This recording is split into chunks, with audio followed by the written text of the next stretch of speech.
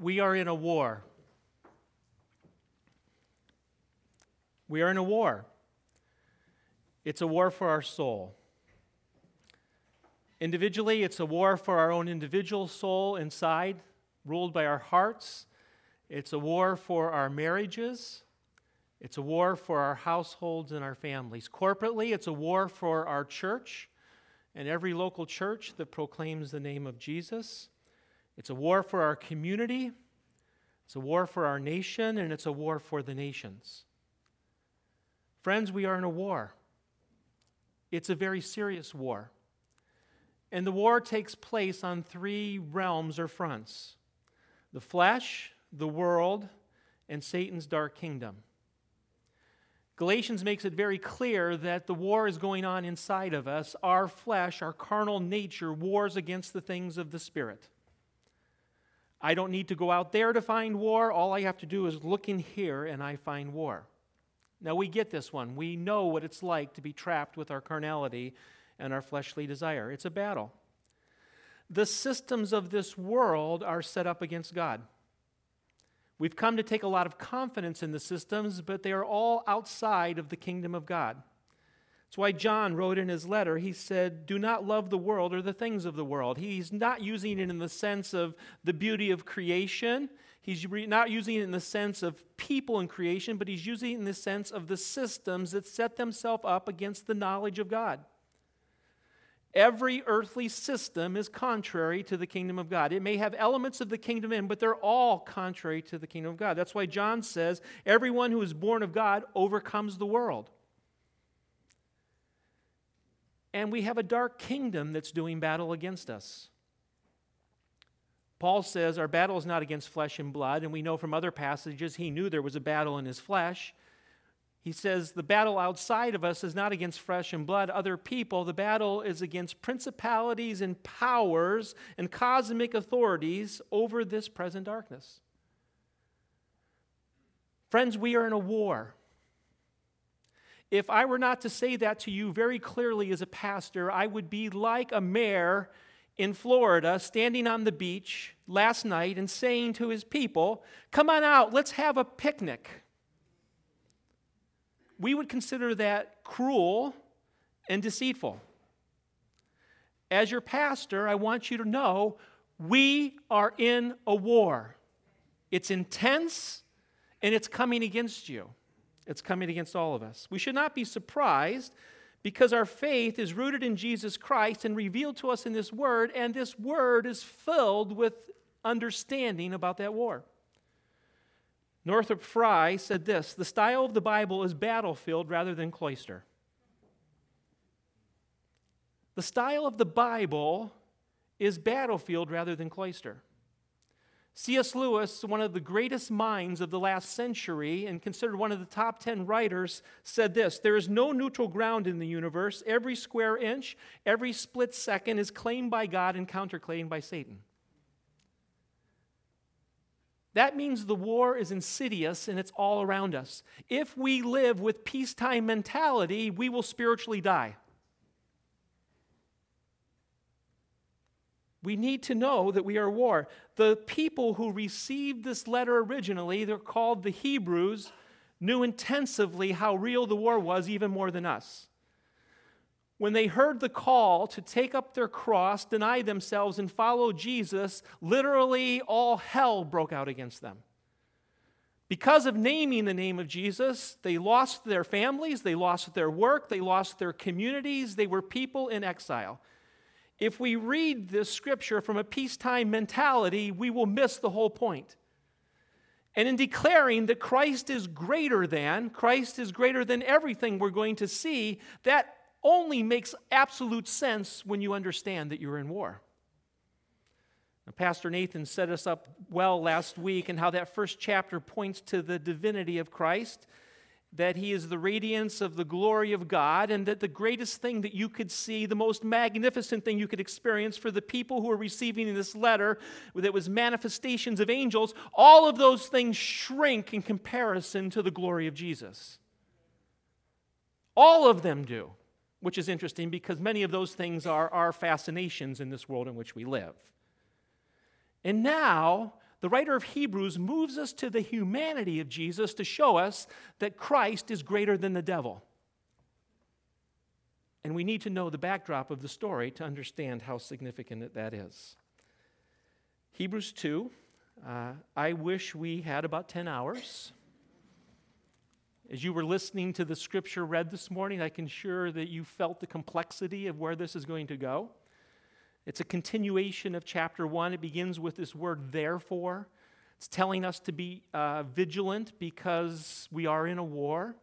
But I'm going to focus in on 2 verses because it's important for our theme this morning, verses 14 and 15. You can pull your Bible out if you want to see them. It's very significant for the journey we're in.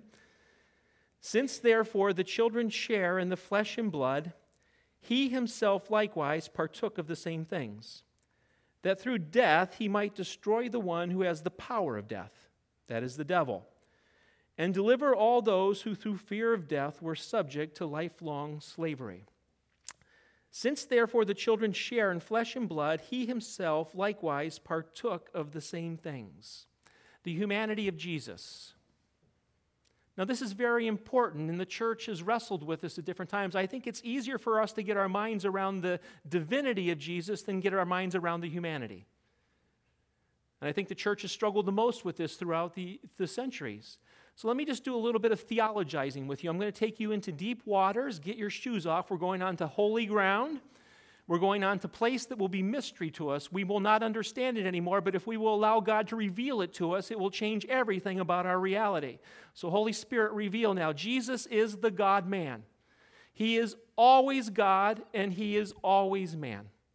He's not a hybrid, sometimes being God and sometimes being man. When he's on the cross, he's the God-man. When he's operating on this earth and he's doing things to point to the kingdom, he's the God-man.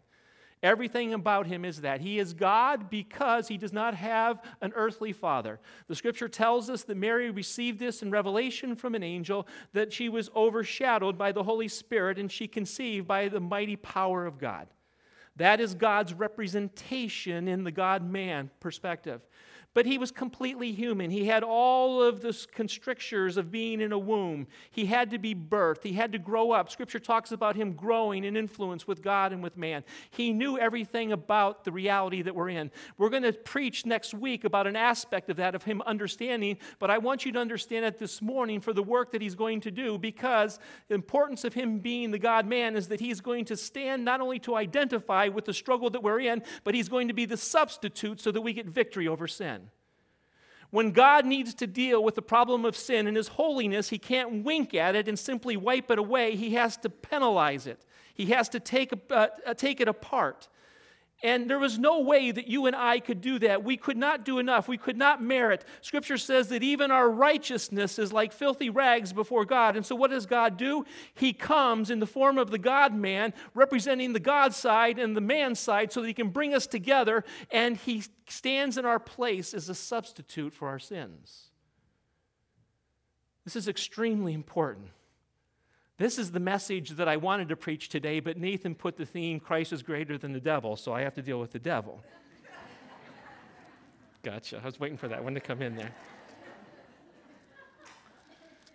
I said I was going to do 2 verses. Let's just go back and do 2 verses because they're really important to where we're going here. Verses 9 and 10.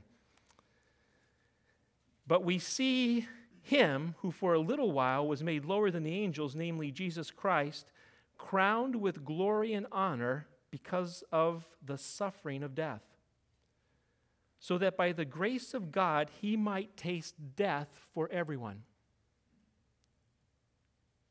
See, he's not martyred, he's crucified. Big distinction there.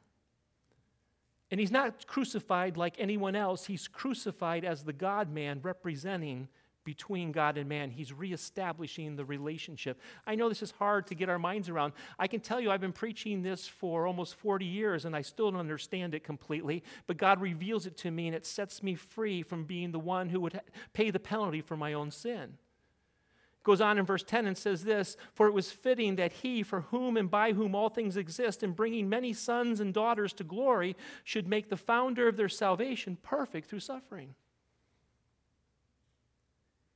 He comes as the representative standing between. The first Adam fails, he is now the second Adam. This is important. This is deep waters. This is the core of our faith, of where we are at. And then it says why?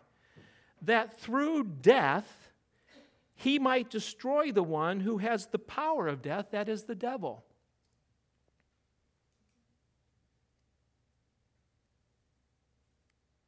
Jesus takes on sin and death on that cross.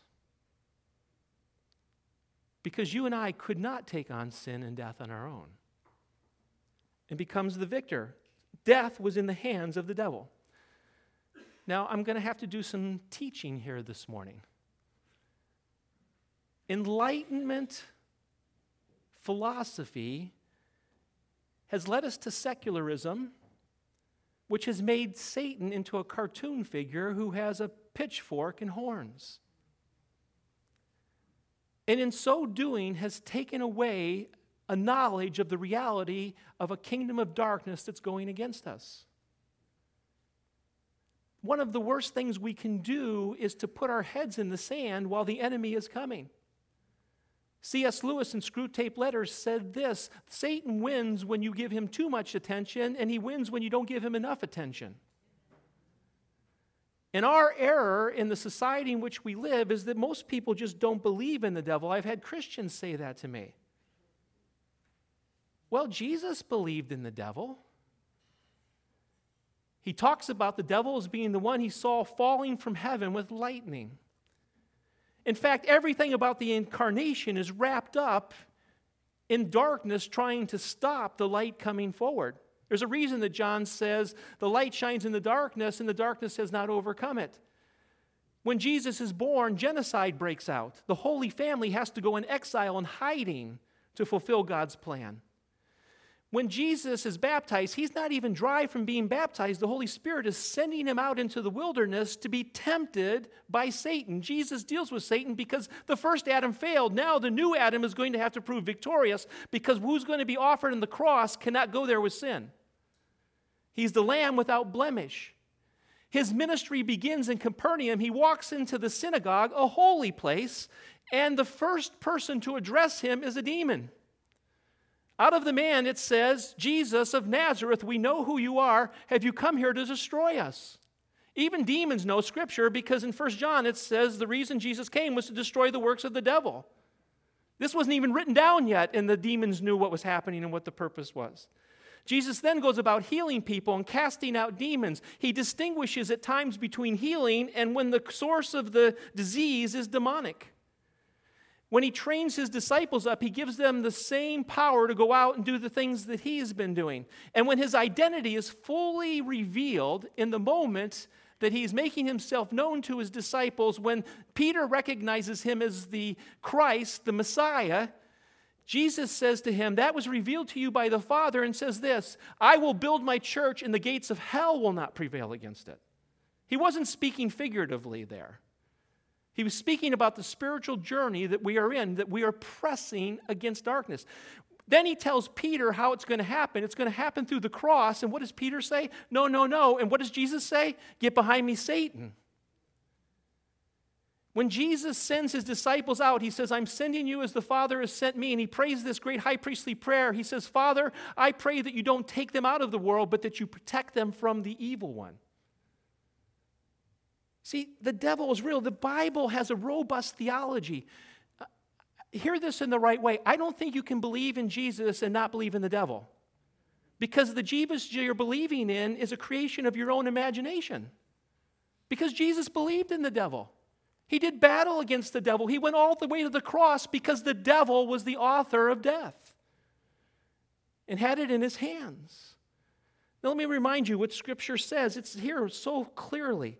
Satan, the adversary, is listed 54 times. The devil means the slanderer 34 times in the Scripture.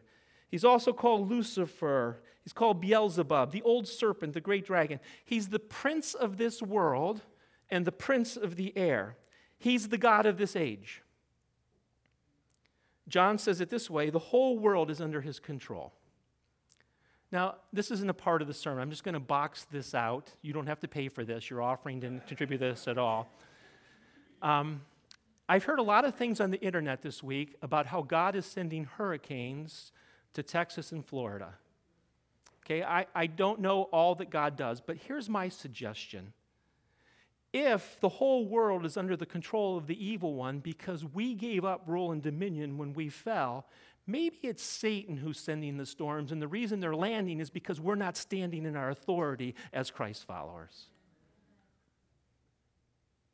I get tired of internet theology. Okay, I'm back to the regular sermon. Peter says that he's like a roaring lion, and he writes that to Christians. He's the evil one. The word used there is paragon. He's the vilest of all. He's the spirit working among the sons of disobedience. And we know from Scripture that he's a fallen angel. He's underneath God. He's been active in all of history, and as best we can tell, out of the myriads of angels that exist, a third of them followed him.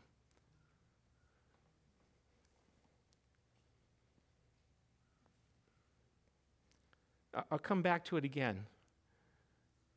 You may be saying, well, Pastor, I'm back from vacation and you're telling me this? I would be cruel if there was a person at your back door with a gun and I didn't call you and say that that person was there. His work is to oppose the work of God. To show you how vile it is, he uses temptation on one side and accusation on the other. He says, come try this, this is really good. You idiot, why did you take that? Why did you take that? Come try this, this is really good. Wow, this is how he works.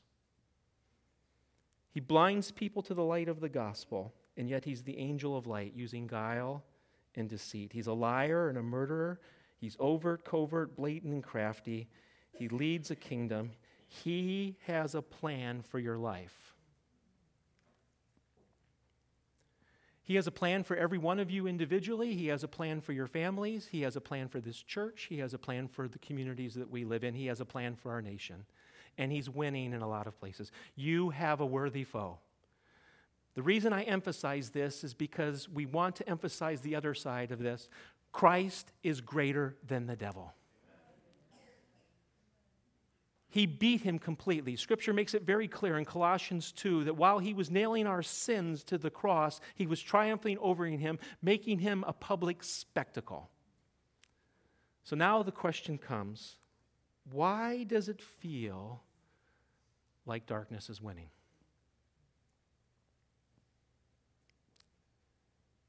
Whether it's in your own flesh, all the places you wandered this week, where it's the systems of this world in which we live in, or some of you have felt the closeness of darkness. What is going on? I think there's an answer earlier in this text. Verse 8. Now, in putting everything in subjection to him, he left nothing outside his control.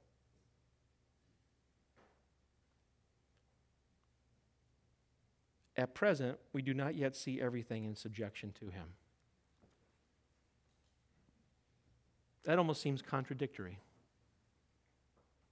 So it makes me press into the concept of what's going on. He has secured the war victory, but he is being made Lord through the battles that we are winning in the time in which we exist. To use the language that Pastor Nathan pointed out to us last week, he is seated at the right hand of God, and every power and dominion and authority is underneath his feet.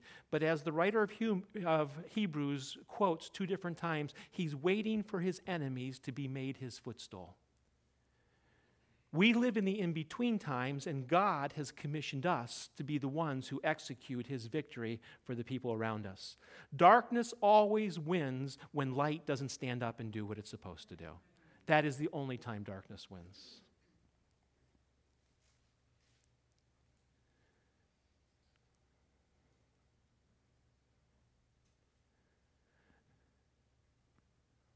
I want to say this right. The American church is on a carnival cruise, and God wants us to be on a warship.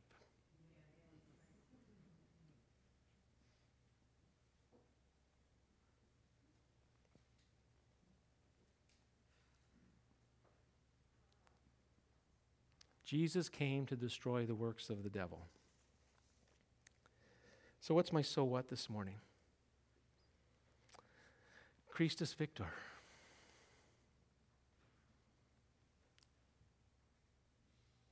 Christus Victor. I do not talk about the enemy so that he gets glory.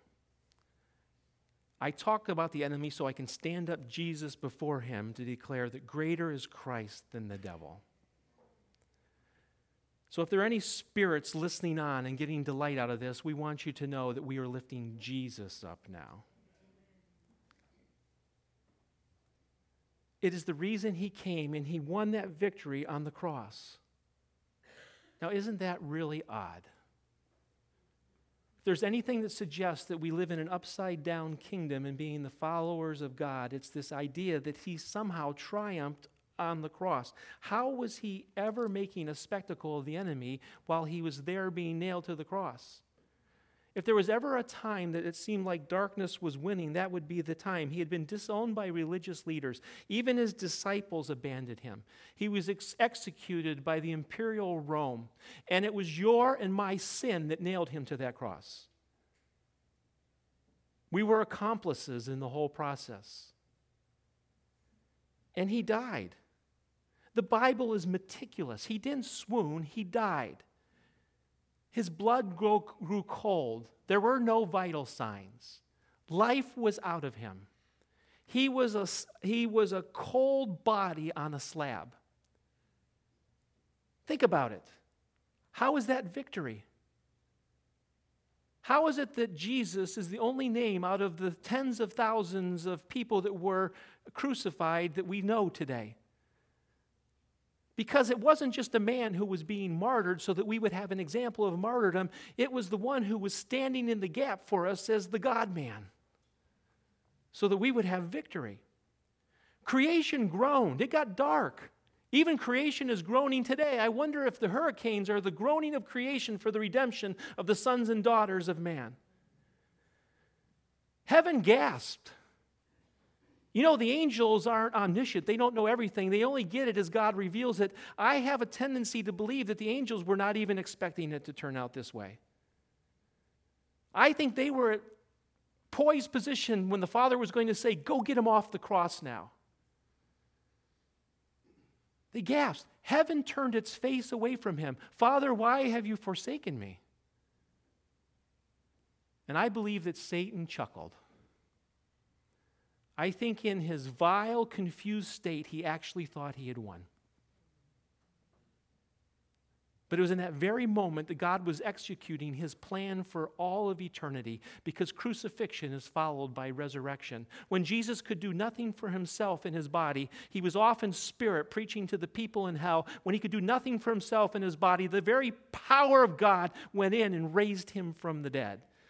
And heaven was preparing a coronation for him that he would go back to the place where he would begin. And the way he gets there is ridiculous. He gets there through suffering on the cross. Philippians 2, the earliest hymn we have from the church, declares it this way. Even though he was God, he did not consider equality with God something to be grasped, but he emptied himself.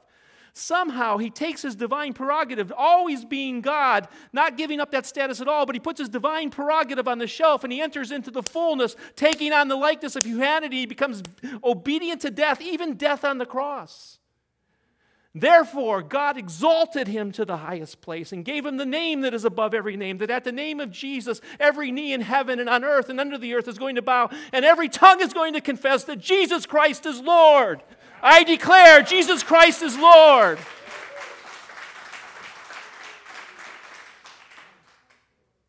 And I say to darkness, sit down.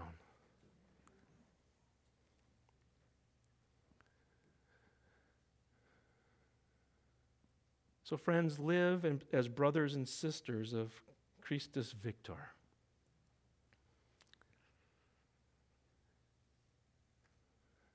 I don't know why God has given Satan a long leash. Since Jesus has already done it, I would just expect him to wrap everything up. People ask me why. I'll give you the theological reason why I believe this is so. I don't know.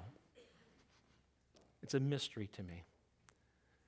What I do know, it's kind of like what used to happen in Africa when we'd cut the head off of a snake, the tail would rattle around for a long time. Jesus has already stomped on this enemy snake, that ancient serpent of old, and his tail is just waiting around. And all I can assume is that God has given us the privilege of becoming overcomers so that we will reign with Christ. The very thing we gave up at creation, he's giving back to us, and we need to be trained in it. So he's allowing Satan to have this time so that we would become the Christ people that we were meant to be. Princes and princesses in the kingdom of God. That's all I can assume.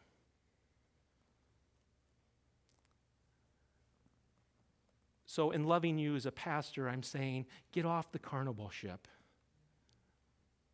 and get on the warship.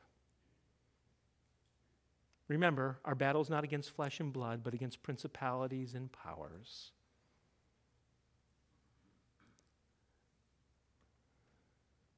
Get equipped. I know a really good book. It's called The Bold Christian.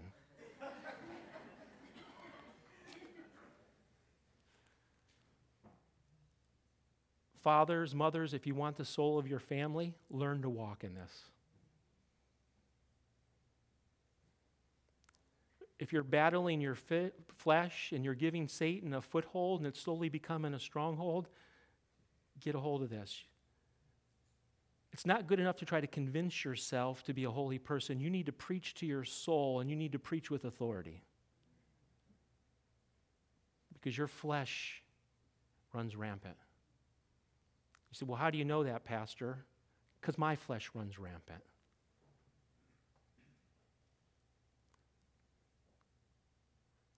And I don't say this to be sensational. We have a nation that's going to hell. Maybe it's God's grace that he sent these storms so that we quit being so rank with one another and start serving one another.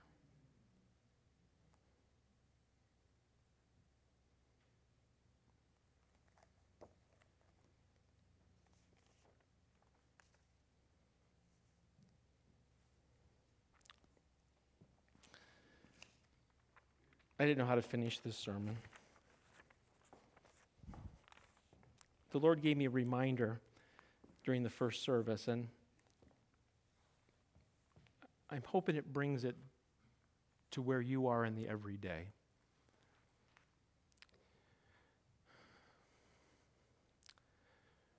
When we were in Albertville, France, to study French, we were in a community of missionaries.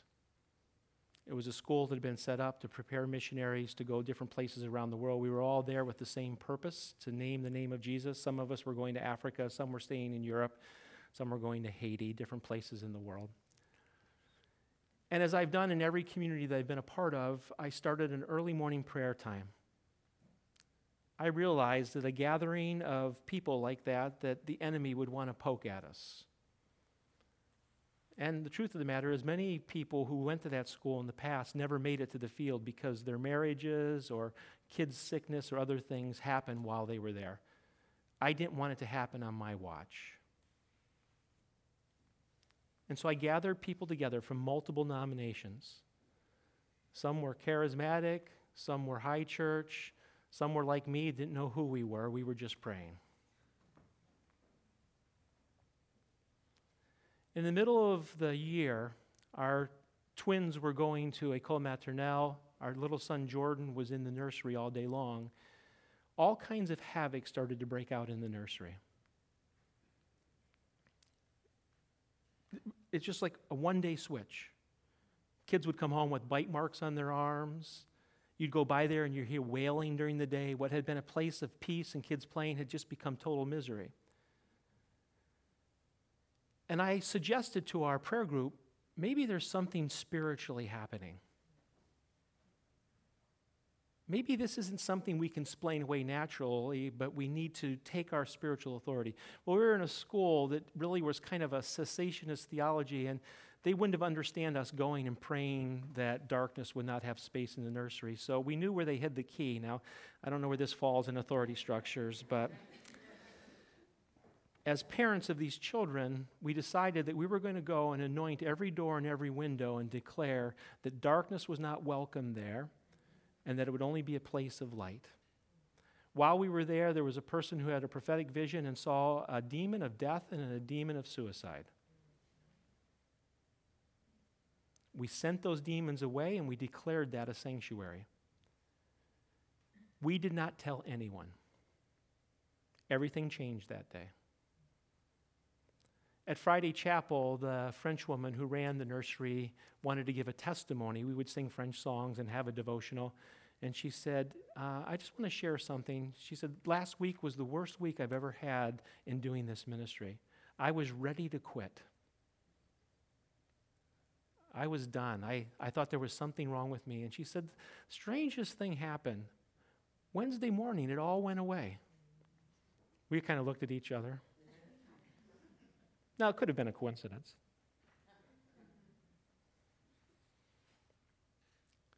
Or maybe it was the brothers and sisters of Christus Victor saying, darkness is not going to have its place.